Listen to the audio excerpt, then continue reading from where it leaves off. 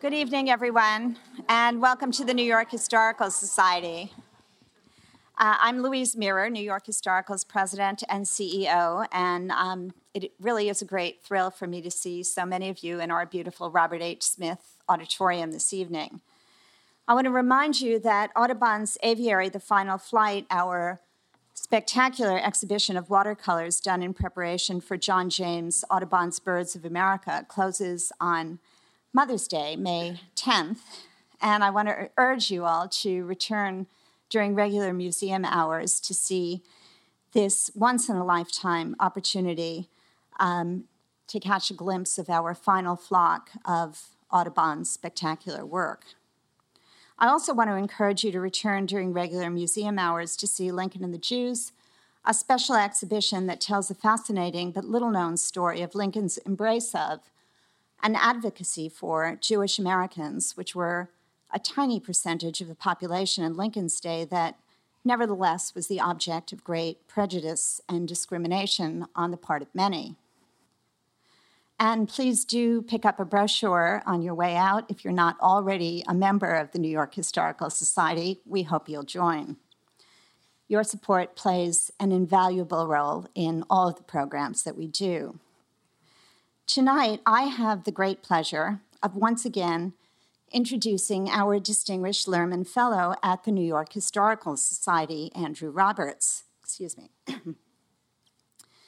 Andrew Roberts has dazzled us this year with lectures on Napoleon and Churchill, and tonight he will no doubt dazzle us again with leaders in war, Margaret Thatcher. It's thanks to our esteemed trustee and eminent Lincoln scholar, Mr. Louis E. Lehrman, that we have had these many opportunities to be dazzled by Andrew Roberts. And I want to thank Mr. Lehrman from the bottom of my heart for creating the distinguished Lehrman Fellow at the New York Historical Society lecture. Thank you so very much, Lou.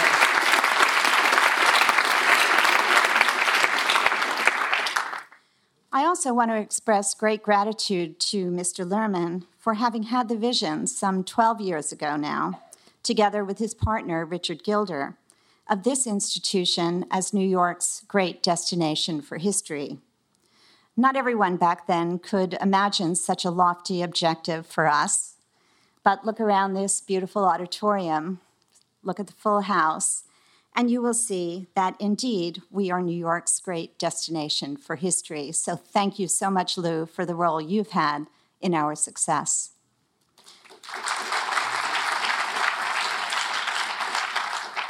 I also want to thank and recognize Dr. James Basker, who is president of the Gilder Lehrman Institute and a New York Historical Society trustee, and who is in our audience tonight. I don't know where you are, Jim. You're somewhere. There you are. Jim and I both know how critical his role was in this institution's transformation, so thank you so much for that.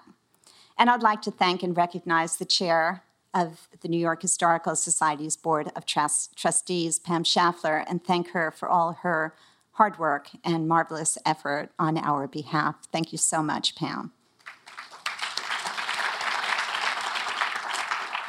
Finally, I want to recognize other New York Historical trustees in attendance this evening, Glenn Louie, Rick Reese, Ira Unshold, and Michael Weisberg, and thank them for all they do on our behalf. Now then, tonight's program will last about an hour, and it will include a question and answer session.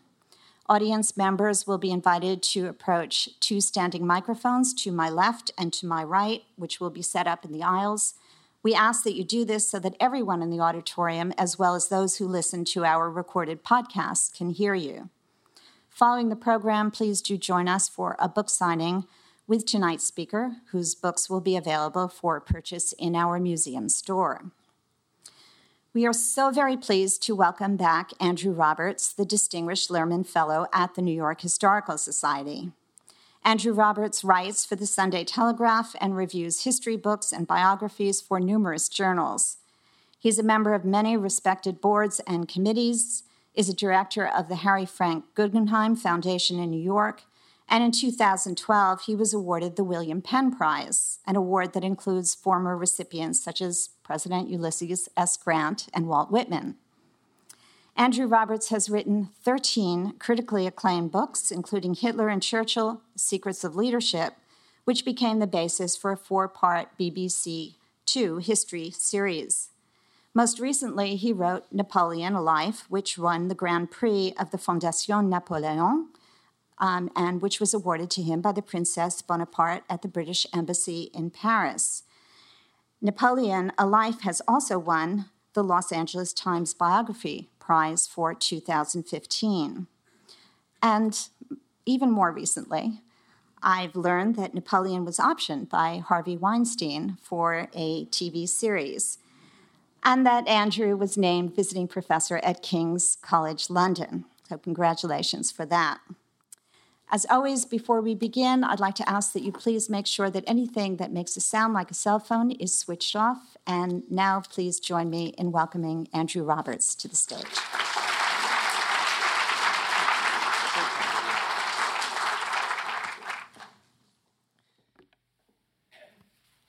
Ladies and gentlemen, it's a great honour to be invited to address you again, and thank you very much indeed, Louise, for those kind words. In my previous lectures on Napoleon and Churchill, I hope I've been able to give you some objectivity that comes pursuant to distance in time. I'm afraid that's not possible tonight with my third subject, Margaret Thatcher, both because I vividly recall the events of the Falklands War when I was 19 years old, but also because a long time subsequent to them, I got to know Margaret Thatcher, who I'd always admired, pretty well. We went to each other's houses for lunches and dinners, and she asked me to call her Margaret, which she certainly didn't do for everyone. And she also appointed me to take her place on the Margaret Thatcher Archive Trust. So I hope this lecture will make up in personal insights what I openly admit that it will lack in pure objectivity. Margaret Thatcher didn't do small talk. When you came through the door at a party of hers, her opening remark would be something along the lines of, "What do you think of our current spending on NATO?" God knows, by the way, what she'd think about it today. But she used to spend about 5% of GDP on NATO and currently on defence spending, and currently Britain is dipping below 2%. The first time I met her properly, she sat me down and explained how to bomb an airfield. You don't go along it dropping your bombs in case the first one misses, and then they all will, she told me, more in the form of a public announcement than a private discussion. No, you bomb it crossways, like this, crisscross. And by the way, the same thing goes for railways. I've never had to put this knowledge to use. And anyhow, I'm sure in these days of laser and computer-guided missiles, it's all very different. But I did catch the faintest cigar whiff of authentic Churchillian leadership in the air that day. One time when she came to dinner with my wife Susan and me on the 25th anniversary of the Falklands War, she was asked by a waiter whether she wanted English or French mustard with her beef Wellington. "English, of course," she replied, as though he'd been suggesting that they hoisted the French tricolour over Buckingham Palace. Of course, her ultimate hero was Churchill, just as one of Churchill's heroes was Napoleon. So perhaps there's a case of apostolic succession going on in these lectures. She was 14 years old in that Annus Mirabilis, 1940, when she sat at the radio of her father's grocery store, just above the store, listening to Churchill's speeches during the Blitz and the Battle of Britain. Those years, up to early teenage, are very important in the political makeup of a statesman. In my view, far more important than the late teenage years that biographers tend to concentrate on much more. For it's then when international events first impinge on the consciousness, and lessons are consciously or subconsciously learned. Napoleon was 14 when the American War of Independence was won, or lost in some cases, depends how you think of it. Churchill was 11 when General Gordon was killed at Khartoum, and Charles de Gaulle's earliest political memories were of his father raging against les Anglo-Saxons over the Fashoda crisis. Similarly, Margaret Thatcher was 12 when her parents, Alfred and Beatrice Roberts, no relation to me, by the way, but it didn't harm my relationship with her that I bore her maiden name, had just taken a young Jewish German-Jewish girl into their home in 1938, just before Kristallnacht. So Margaret was under no illusions about the true nature of fascism. Alderman Roberts, her father, was a Methodist lay preacher who believed it was his community's duty to give practical help to the persecuted of other lands, regardless of race. And in taking that young Jewish refugee away from Nazism, it's highly likely that he saved her life. She certainly thought so herself and was profoundly grateful to the Thatcher family for the rest of her days. It certainly taught Margaret about the superiority of decisive practical action over mere hand-wringing and vapid moralising.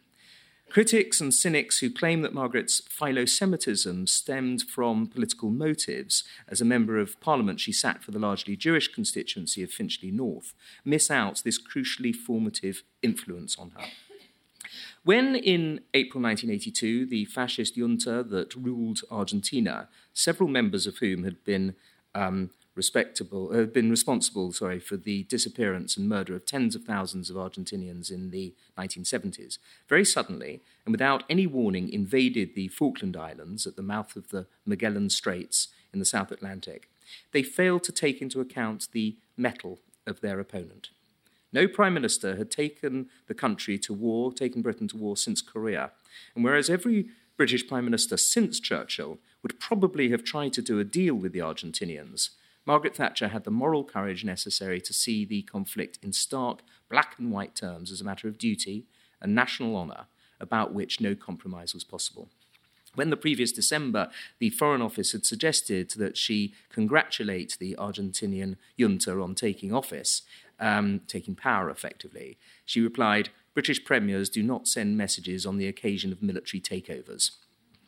She was entirely unaffected by what has been termed the policy of the preemptive cringe, which was the default position of successive British governments ever since the humiliation of the Suez Crisis over a quarter of a century earlier, when American pressure forced Britain to bow to the forced nationalisation of the Suez Canal by Egypt. It was the first great victory of the new phenomenon of extreme Arab nationalism over a Western democracy.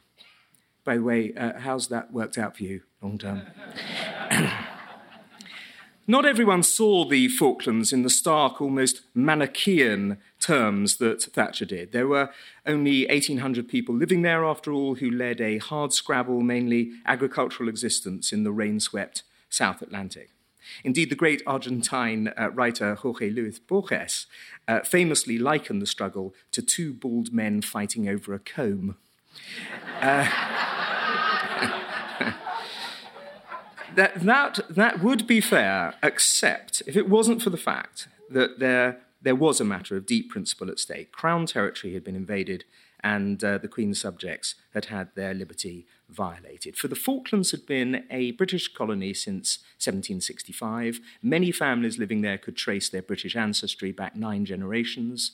The United Nations had stated in 1960 that the islanders' self-determination was paramount, and their wishes had been made evident in several referenda in which 99.8% of the islanders voted to remain a British colony. Yet there are some who still today believe that the Falklands should belong to Argentina. Your own Mr. Sean Penn, an actor-philosopher, recently wrote an article in the Guardian newspaper demanding that the United Kingdom renounces her sovereignty over the Falklands. It was an almost surreal piece of writing from which I'd like to quote 2 magnificent sentences. Quote, "This is not a cause of leftist flamboyance, nor significantly a centuries-old literary dispute, but rather a modern one that is perhaps unveiled most legitimately through the raconteurism of Patagonian fishermen." Anyone? No, me neither. But he's clearly not a man who feels any pressing need for a sub-editor. I also do feel, as an historian, that Mr. Penn's article deserves at least a footnote in the long and noble history of Hollywood pretentiousness. Yet back in 1982, there were also people in that decision-making body, in the decision-making bodies of the British state, who were also ready to ignore the unanimous and oft-repeated desire of the islanders to remain British. In the eyes of the Foreign and Commonwealth Office, notes one study of the conflict by Max Hastings and Peter Jenkins, British writers, they could, and Max Hastings actually was present during the Falklands War, on the Falklands, they could not possibly weigh heavily against British policy towards South America, a continent of 240 millions. Because the islands were over 8,000 miles from Britain, but only 950 miles from Argentina, the Foreign Office was prepared to concede sovereignty over them with some kind of leaseback agreement in order for Britain to stay popular with Latin America. But they hadn't reckoned with a Prime Minister amongst whose many sayings was, if you set out to be liked, you would be prepared to compromise on anything at any time, and you would achieve nothing. In one sense, Margaret Thatcher was herself partly responsible for the decision of General Galtieri, the head of the junta, to invade the Falklands. Defence cuts had led the Ministry of Defence to withdraw the ice patrol vessel HMS Endurance at the end of its 1981 to 1982 tour at a saving of £2 million a year. Margaret Thatcher had supported the Ministry of Defence in this. It's believed that the junta saw the withdrawal of Endurance as an indication that the British were in the process of climbing down from her international commitments to her colonies. The cost of the war eventually amounted to £6 billion. Rarely has the truth been more starkly displayed that relatively high defence spending represents good value for money because combat is always far more expensive than deterrence. On Wednesday, the 31st of March, Signals Intelligence showed MI6 that an Argentinian fleet had put to sea and an attack must be expected within 48 hours. In a 4-hour meeting in Mrs. Thatcher's room in the House of Commons from 7 p.m. that night, with the Permanent Secretary of the Ministry of Defence, Sir Frank Cooper, being summoned from a dinner party to attend, they reviewed the reports and the Joint Intelligence Committee's previous view, that invasion was by no means a certainty. The British ambassador to Washington, Sir Nicholas Henderson, took the intelligence reports to President Reagan's Chief of Staff, Alexander Haig, who asked his CIA liaison officer, "Why have I not been told of this?" At 9 p.m. Greenwich Mean Time, Mrs. Thatcher telegraphed President Reagan to ask him to warn General Galtieri off British sovereign territory, but Galtieri refused to take Reagan's call. Most of the 7 men in the Prime Minister's room at the House of Commons during that meeting counselled caution. One hesitates to generalise about matters to do with gender, especially with one's wife in the room. But as an historian, it's hard not to sympathise, at least in part, with the thrust of Rudyard Kipling's poem about how the female of the species is deadlier than the male. Queen Boadicea, Queen Elizabeth I, Catherine de' Medici, Catherine the Great, Empress Maria Theresa, Golda Meir, Indira Gandhi, Margaret Thatcher, the witness of history is virtually uniform in the willingness of female decision-makers to go to war once they've decided the cause is just. For all that the United Nations has stated that more women should be in decision-making roles, and I'm told that you yourselves will be considering a woman for a very significant decision-making role soon, the desire for a quieter life should not be foremost among them. There are many excellent reasons to promote female equality of opportunity in politics, but the one that's often cited, the avoidance of conflict, as though wars could be lessened by more estrogen in international relations and less testosterone, is simply not borne out by historical experience. At that meeting of those 7 men in the Prime Minister's room, the Foreign Office representatives said that Mrs. Thatcher should give the Argentinians no excuse by being provocative. "I have no department here, and I'm jolly well realising that I need a department," Thatcher said during the coming conflict. "I have to rely on third-hand hearsay, and I don't like it." She had an inherent distaste for governmental institutions such as the Foreign Office, believing that they ossified thought, protected privilege, and removed incentive. At that meeting, too, the Defence Secretary, Sir John Nott, pointed out all the logistical difficulties of carrying out an operation 8,000 miles away from the home base. Once sent, it was pointed out, any task force would be politically very hard to recall. It would involve putting almost all of Britain's naval forces in one basket, would cost a fortune during a recession, would be unpopular internationally, could strain relations with the United States, whose ambassador to the United Nations, Jean Kirkpatrick, was known to favour the Argentinians. And there was also the possibility of defeat at the hands of Argentina's large surface fleet, 4 hunter-killer submarines and 200 warplanes. At that crucial meeting, only Mrs. Thatcher was instinctively averse to taking a cautious response. But then reinforcements arrived in the sharp, spare, no-nonsense form of the First Sea Lord and Chief of the Navy Staff, Admiral Sir Henry Leach, who has been described as very much an admiral's admiral. The Royal Navy has a long tradition of straight-talking admirals. One might instance Earl St. Vincent, who famously said during the Napoleonic Wars, "I do not say the French cannot come, I only say they cannot come by sea." Or Admiral Lord Cunningham during World War II, who, when told that it would be very costly to evacuate the British Army from Crete, replied, "It takes the Navy 3 years to build a ship. It will take 300 years to build a new tradition. The evacuation will continue." Admiral Leach had arrived by helicopter from Portsmouth, where he had been carrying out an official engagement, and so he was in full dress admiral's uniform when he turned up to that meeting in the House of Commons. And his arrival completely changed the tenor of the meeting. Thatcher asked him if he could mobilise a task force to liberate the Falklands if they were invaded. Leach said he could, and by the weekend, this was on a Wednesday night, and he added that the Navy not only could but should respond to an invasion. A senior Ministry of Defence official later said, "Every one of Leach's commanders would have been shot if those ships had not been ready to sail by the weekend." Leach knew that not just the Falklands were at stake.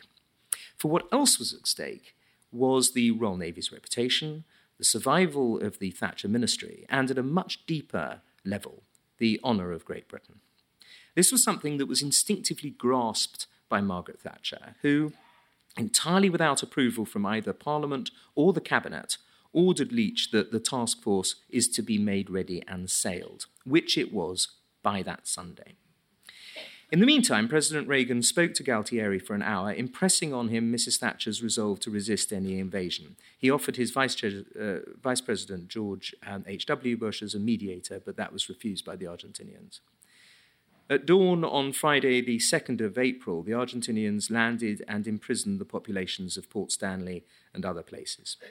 The day before, the Governor Rex Hunt, Governor of the Falklands, Rex Hunt, a charming man, by the way, he'd summoned the 2 British officers, 2 majors who were in charge of 80 Royal Marines, the only soldiers on the island, and told them, "It looks as if the buggers mean it." The British Cabinet went into emergency session. Mrs. Thatcher now needed total support from a cabinet that, over other issues, had all too often withheld it from her. So she went around the cabinet table, asking for the views of each minister in turn, rather than allowing them to give a collective view together. They said that the task force should not be sent if it was going to be turned around again in mid-ocean. No cabinet minister thought that the outcome would be war. Everyone assumed it would be dealt with diplomatically or that the Argentinians would back down. As the Deputy Prime Minister, Willie Whitelaw, said, if the fleet was stood down, the government would have to resign. The House of Commons had not sat on a Saturday since the Suez Crisis, but it was recalled for Saturday the 3rd of April, the day after the invasion, when Mrs. Thatcher announced a large task force will sail as soon as preparations are complete, and that her government's object was to see the islands return to British administration. During that debate, the Conservative MP Enoch Powell referred to the sobriquet Iron Lady that the Russians had bestowed on her. It was meant in a negative sense. Needless to say, she grasped it and loved it. And he said that in the coming weeks, Thatcher herself, the House of Commons, and the rest of the world would learn of what metal she is made. On Monday the 5th of April, Lord Carrington, the Foreign Minister and Foreign Secretary, and 2 other foreign ministers, Humphrey Atkins and Richard Luce, resigned under the principle of collective responsibility, even though Atkins and Luce had not been responsible in any way for Argentinian policy. Thatcher appointed the Liberal Tory MP Francis Pym in Carrington's place and pretty much instantly regretted it. She also set up a small war cabinet consisting of herself, Whitelaw, Pym, Nott, and Cecil Parkinson, the chairman of the Tory party, the last mentioned, in order to give her a majority against the Liberal Tories, then known as the Wets in British public school speak, in case things turned difficult. In the United Nations Security Council, Britain was in a bind. Her ambassador, Sir Anthony Parsons, put forward Resolution 502 demanding the immediate withdrawal of Argentine forces, but although he could count on the support of the United States, France, Ireland and Japan, the communist bloc of China, Russia and Poland could be relied upon to vote against. The Latin countries, Spain and Panama, openly supported Argentina. That meant that Parsons needed to win over all 5 of the other members, Jordan, Togo, Zaire, Uganda and Guyana, in order to win the 2/3 majority necessary, and he only had 48 hours in which to do it. And Parsons succeeded. He managed to persuade all 5, although it took France putting pressure on Togo, and Mrs. Thatcher phoned up King Hussein of Jordan, who also supported Britain. Parsons put the betting at 6-4 against the Russians, using the veto, but despite severe Argentinian pressure over grain sales, they didn't, probably not wanting to be seen siding with an authoritarian right-wing regime. Mrs. Thatcher, although no fan of the United Nations, could henceforth state that all the Argentinians need to do is to honour United Nations Security Council Resolution 502. Al Haig did his best on behalf of peace with shuttle diplomacy, but found that the Argentinians would not permit any element of self-determination for the islanders and refused to have the Argentine flag hauled down there under any circumstances. In his meetings with Haig, Admiral Jorge Anaya of the junta said that Britain had no stomach for a fight, that democracies could not sustain casualties, and that the task force could not fight once winter came to the South Atlantic. In the last point, he might have been right. Mrs. Thatcher saw no possibility of a peaceful solution in these days, and the task force sailed south. Meanwhile, the Chiefs of Staff were warning the Cabinet of possibly high losses and casualties, and even a possible 50% attrition rate in Harrier jump jets. Fortunately, both Francis Pym and Willie Whitelaw had both won military crosses in the Second World War, and they were able to remind the rest of the War Cabinet that part of the duty of Chiefs of Staff was to be excessively gloomy to politicians before battle was joined. On the 25th of April, the nearby islands of South Georgia, which had also been invaded by Argentina, were liberated without loss by 75 SAS, SBS and Royal Marines. It required a direct attack, and afterwards a bewildered Argentine officer complained to the SAS commander, "You've just walked through my minefield." In London, Mrs. Thatcher came out of number 10 Downing Street, and to the waiting pressmen keen to ask questions, she merely said, "Rejoice, rejoice." Yet, even at that crucial stage, not all Britons were solidly behind the use of force to liberate the Falklands.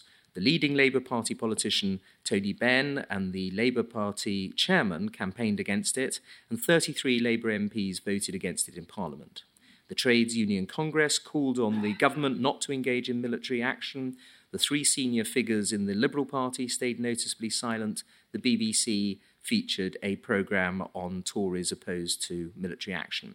A straw poll estimated that a majority of senior civil servants also opposed sending the task force, including those in the Treasury, Foreign Office and Cabinet Office. Most dangerously, Francis Pym was putting forward dovish views in the War Cabinet while sounding hawkish in Parliament. Margaret Thatcher took exquisite revenge on one occasion by asking him to defend to the full Cabinet a controversial decision to which he had been adamantly opposed in the War Cabinet. On the afternoon of the 1st of May, the commander of the nuclear submarine HMS Conqueror reported that he had sighted the 12,240-ton cruiser General Belgrano, escorted by 2 Exocet armed destroyers, zigzagging in and out of the 200 nautical mile total exclusion zone that the British had established around the Falklands.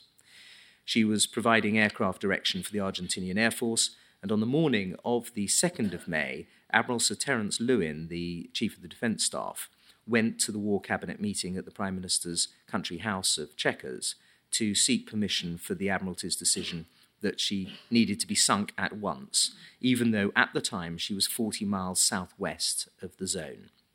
There was a full discussion, and Mrs. Thatcher gave the order, with no minister dissenting. Conqueror fired 2 Mark 8 torpedoes from 2,000 yards at 3 p.m. and sank the Belgrano with the loss of 323 lives. It was the first major loss of life of the war and is still controversial today, but it demonstrated that the British were not bluffing and that, in the words of Hastings and Jenkins, the seizure of the Falklands would be met by whatever level of force proved necessary to repossess them. Later in the war, there were British losses, such as the sinking of the Type 42 destroyer HMS Sheffield by an Exocet launched from the air on the 4th of May, the first Royal Navy vessel sunk in action since World War II. 20 crew members were killed.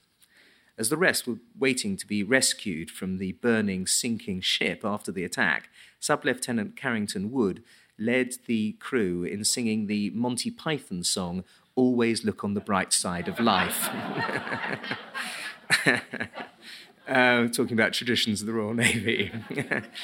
On the 25th of May, Argentina's National Day, tremendously brave Argentine pilots under heavy fire also sank HMS Coventry, with a further loss of 20 lives and 29 wounded. These attacks left Margaret Thatcher visibly pained and desolate, and on each occasion she retreated to her upstairs room at number 10 and personally wrote in longhand to the parents of the servicemen killed. In all, she had to write 253 such letters. The Falklands marked her soul and mine, her husband Dennis, a wonderful man, was to say. Yet, for all the international, national, emotional and media pressure on her, Mrs. Thatcher resolutely stuck to the cause of liberating the island. She also refused to add to the pressure on the commander on the spot, Lieutenant General Sir Julian Thompson, to break out early from the beachhead that he had established in San Carlos Bay. On the 25th of May, by which time 5 ships had been sunk, she told a group of Tory women that there can be no question of pressing the force commander to move forward prematurely. When 2 days later Thompson did break out towards Port Stanley and Goose Green, she was relieved to be able to announce the fact to the House of Commons. The pressure didn't loosen up, however. Mrs. Thatcher is under great pressure to get Port Stanley. A staff officer at the command unit at Northwood wrote in his diary at the time, "Every day that Stanley is not taken is another country lost to world opinion. We can't risk losing another ship, or the cabinet may not be able to resist pressure for a ceasefire." There were several important battles to come, including the Battle of Goose Green and the night attack up Mount Tambledown, the latter of which has been described as the toughest battle of the campaign. I'm very proud to say that my best friend from prep school, Charlie Page, then a subaltern, now a brigadier, was mentioned in dispatches after commanding his Scots Guards platoon in that battle. These and other such victories in the field led to the success that Margaret Thatcher and Admiral Leach had the confidence to predict all those nerve-wracking weeks earlier. Away from the actual field of battle during those weeks, the United States was quietly providing Britain with invaluable logistical, weaponry, intelligence, and satellite support, which, because of its sensitive nature, had to be kept secret at the time. In particular, the US Defense Secretary Caspar Weinberger felt, as he put it at the time, that we should, without any question, help the British to the utmost of our ability. I therefore passed the word to the Department of Defence that all existing requests from the United Kingdom for military equipment were to be honoured at once, and that if the British made any further requests for any other equipment or other types of support, short of our actual participation in their military action, those requests should also be granted and honoured immediately. I know how vital speed would be for the extraordinarily difficult operation they were undertaking. The United States provided extra fuel to support the British air supply effort on Ascension Island, despite the press pointing out how it technically broke the Americans' official line of impartiality in the conflict. By 19th of April, presidential authority had been gained to release 6 Stinger surface-to-air missile launchers equipped with 12 missiles to British forces, plus night goggles. The US Secretary for the Navy, John F. Lehman, also made it clear he would speed up the supply of any equipment that was not coming through fast enough. He even indicated he'd be prepared to move one of the carrier battle groups, then in the Caribbean, to the South Atlantic, and the possible transfer of a US aircraft carrier was also discussed. In the month of May alone, Britain procured some $120 million worth of US material, often at 24 hours' notice. This included 4,700 tons of airstrip matting for Port Stanley, Shrike missiles for use by the Vulcans, helicopter engines, submarine detection devices for use on Sea King helicopters, and a large amount of ammunition. From the start of the conflict, concludes its official historian, Sir Lawrence Freedman, Caspar Weinberger had supported the British and paid scant attention to the delicate line of impartiality along which the Secretary of State Alexander Haig trod. And ladies and gentlemen, we in Britain are still profoundly grateful for this unstinting, invaluable, practical aid given in our hour of greatest need by great Americans such as John Lehman and the late Caspar Weinberger. Makes up for what happened at Suez. On Monday, the 14th of June at 10:15 p.m., the Prime Minister rose from her seat in the House of Commons to say, "Our forces reached the outskirts of Port Stanley. Large numbers of Argentine soldiers threw down their weapons. They are reported to be flying white flags over Port Stanley." The House of Commons erupted with relief and joy. Enoch Powell, who in the House of Commons debate at the start of the conflict had said that it would show what metal the Iron Lady was made of, told the House of Commons on that occasion, "It shows that the substance under test consists of ferrous metal of the highest quality.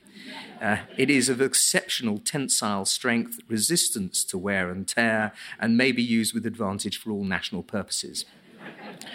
When she returned home to Downing Street that night, exhausted but elated, Margaret Thatcher was kept awake by the crowds outside her door singing Rule Britannia throughout the night. As the fleet returned to Portsmouth over the following weeks, vast crowds turned up to welcome home every ship as towns and villages competed to do honour to their local servicemen and women. "Today we meet in the aftermath of the Falklands battle," she said in a speech on the 3rd of July. "Our country has won a great victory and we're entitled to be proud. This nation had the resolution to do what it knew had to be done, to do what it knew was right. We fought to show that aggression does not pay and that the robber cannot be allowed to get away with his swag. We fought for our own people and for our own sovereign territory. When we started out, there were waverers and the faint-hearts, the people who thought we could no longer do the great things which we once did. Those who believed that our decline was irreversible, that we could never again be what we were. There were those who would not admit it, people who would have strenuously denied the suggestion, but in their heart of hearts, they too had secret fears that Britain was no longer the nation that had built an empire and ruled a quarter of the world. Well, they were wrong. The lesson of the Falklands," she said, "is that Britain has not changed and that this nation still has those sterling qualities which shine through our history. This generation can match their forefathers and grandfathers in ability, in courage, and in resolution." Ladies and gentlemen, it was true, and much of the credit for that must be put down to the ability, the courage, and the resolution, and the sheer leadership qualities of the most remarkable Englishwoman since Queen Elizabeth I, namely Margaret Thatcher herself.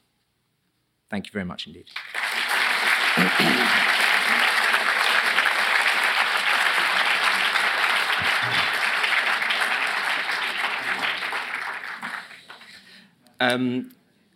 Well, there's time for questions, about a quarter of an hour or so for questions and answers. I look forward to getting into an extremely detailed historical debate over the sovereignty of the Falkland Islands going back to 1519 with any Argentinians who are present in the audience tonight.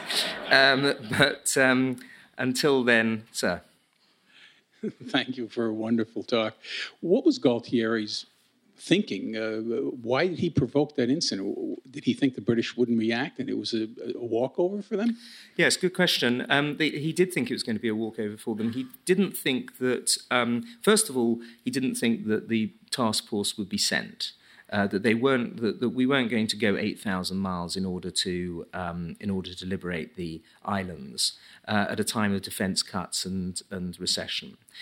He deeply misunderstood the nature of the Prime Minister, clearly, and we know that also from the memoirs of some of the people who were in the junta. They didn't think that she was the kind of person she was. And they also felt that if they managed to capture the Falklands right at the beginning, it would be very difficult for a land attack to dislodge them, because that had to be defended, that had to be supported throughout this coming winter. They believed that they were going to be able to hold on until the winter. And winters down in the South Atlantic are absolutely desperate. And so they were playing for time in that sense as well. I mean, who knows what would have happened if they'd attacked in the late fall rather than in the spring. Thank you. Sir. Yes, sir. The American president is the commander-in-chief constitutionally. The British Prime Minister, it's not, as I understand it, although Churchill apparently thought he was during World War II. Now, Churchill had a war cabinet, as did, you mentioned, Margaret Thatcher. How does this supposed to work? Who is in command of the military during war? Well, the Queen, of course, is ultimately in command of the British Armed Forces, and so there is political power over them. The War Cabinet did therefore take all ultimate decisions, but it was constantly advised by the Chiefs of Staff. So it was precisely the same constitutional setup as you had in the Second World War with Winston Churchill. The only difference being that Winston Churchill was also the Minister of Defence, whereas Margaret Thatcher wasn't and Sir John Nott was. But that really didn't matter because she was also chairing the War Cabinet. So they had a collegiate system. They didn't, in fact, have to take any votes on anything because they all agreed on the key decisions, such as the sinking of the General Belgrano, of course. But she made sure that she was in a majority in the cabinet. She and Nott and Parkinson made up three, and the two Wets, Pym and Whitelaw, made up the other two. By Wets, I mean political Wets, of course. These people were, they were men who had won the Military Cross in the Second World War. They were in no sense actual, personally Wet at all. I knew them both, and they were very, very fine men. Thank you for a great talk about a great woman. As a historian, have you thought about who in this modern era in leadership or potential leader could have the courage of a Margaret Thatcher?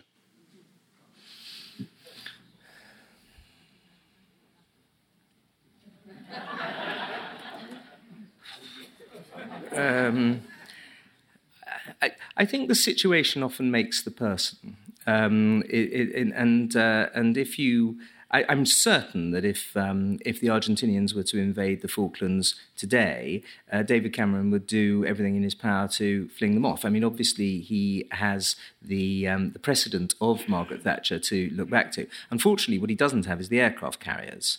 And we now don't have any aircraft carriers until the year 2020. So although we have because the Argentinians have been saber-rattling down there and they've been causing a lot of trouble with our oil exploration and indeed your American oil exploration down there as well, we've had to put more missiles into the Falklands just in case they tried it on again. But the international situation is obviously very different. But no, I'm not about to pretend that there are a whole raft of Margaret Thatchers in the leadership positions in the West at the moment, and that's a great shame in my view. Madam. Hi, it was wonderful to listen to. In December of 2009, I was lucky enough to be on a cruise that included going out to the Falklands and much of the coast of Argentina. And the locals in Port Stanley told us that one of the reasons that Argentina attacked was because his military junta, whatever, was sort of losing in favor. And that's one of the main reasons why Maggie decided to defend. It was kind of her situation as well, which I think you alluded to. Yes, the junta obviously thought that it was going to be tremendously politically popular in Argentina if they managed to pull it off. And they had lots of problems of their own as well, with particularly economic problems, and they were becoming unpopular. And it was a sort of very well, one would say Bonapartist kind of thing to attempt. But I don't think that has any influence on Margaret Thatcher. I don't think in the back of Margaret Thatcher's mind she thought that she would be bringing down the Argentine government if she were successful. She very much saw it in, as I mentioned, the black and white constitutional terms. Hello, Mr. Roberts. My name is Eusebio Gomez. Huge fan. I wanted to ask you, well, in this case... Could you hold that up again? Because there are some people over there that might not have seen it. Yeah, thank you very much. It's a great book, one of my favorites. Okay. Huge Napoleon By the way, ladies fan. and gentlemen, I've never met this man before. That's true. That is. Mr. Roberts, my question is, the strategic situation was that, well, it was a political success and a military success because the Argentinians were not really organized and didn't have so much resolution. But had they proven to be a better organized army, I mean, had they actually caused more casualties in the British military command, how much do you think was the political backing for the British at the time? I mean, if the British forces started to take on more and more casualties, and the war had actually prolonged for many more months or maybe years, how much do you think the Thatcher government could have taken before? That's a very good question. As I mentioned, 253 British servicemen were killed. But what you're saying is, if over 1,000, for example, had died, whether or not that would have altered the British resolution.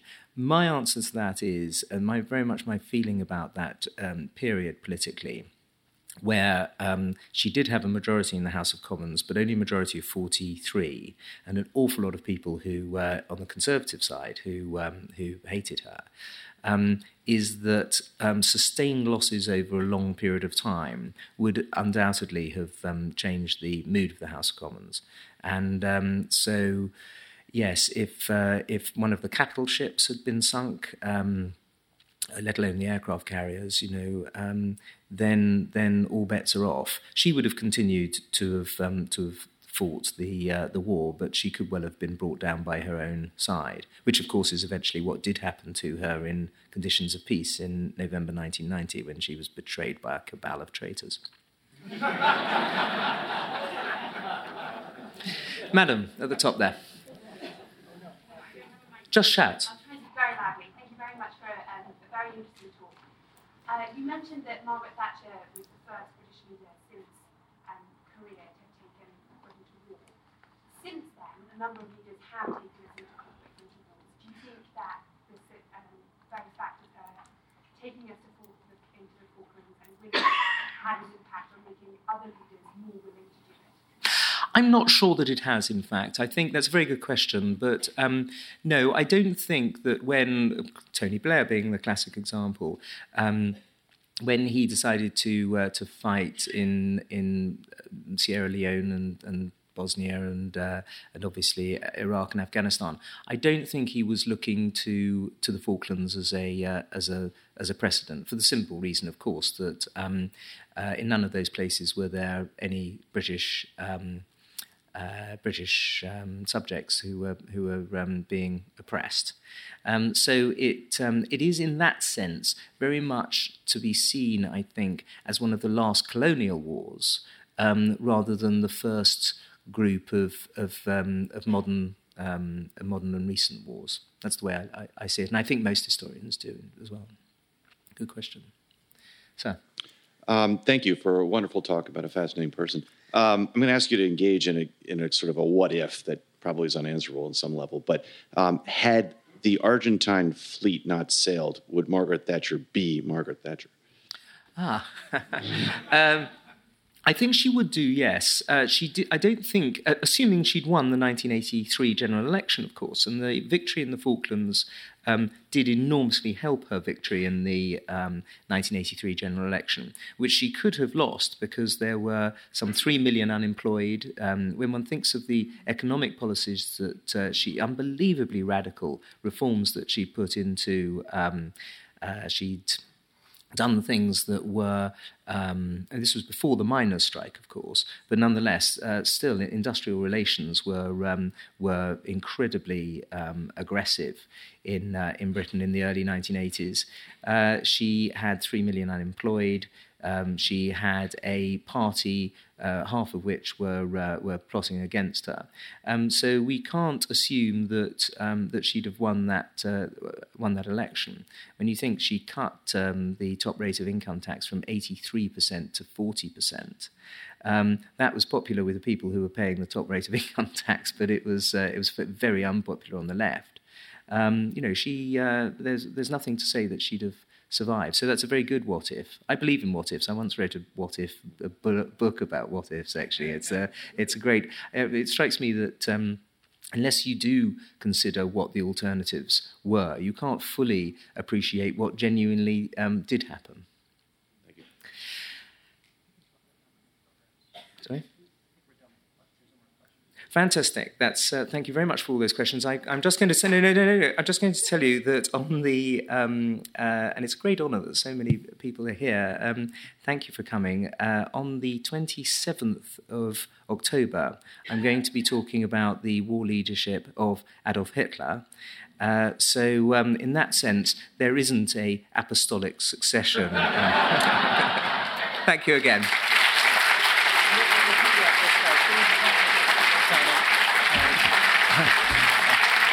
Good evening, everyone, and thank you so much for joining us. I'm Alex Caswell. I'm the manager of public programs here, and I just want to remind you that the books are for sale. We have copies of Andrew Roberts' books in the museum store on our 77th Street side, and he'll be signing books on our Central Park West side by the carriage. So thank you all so much for joining us.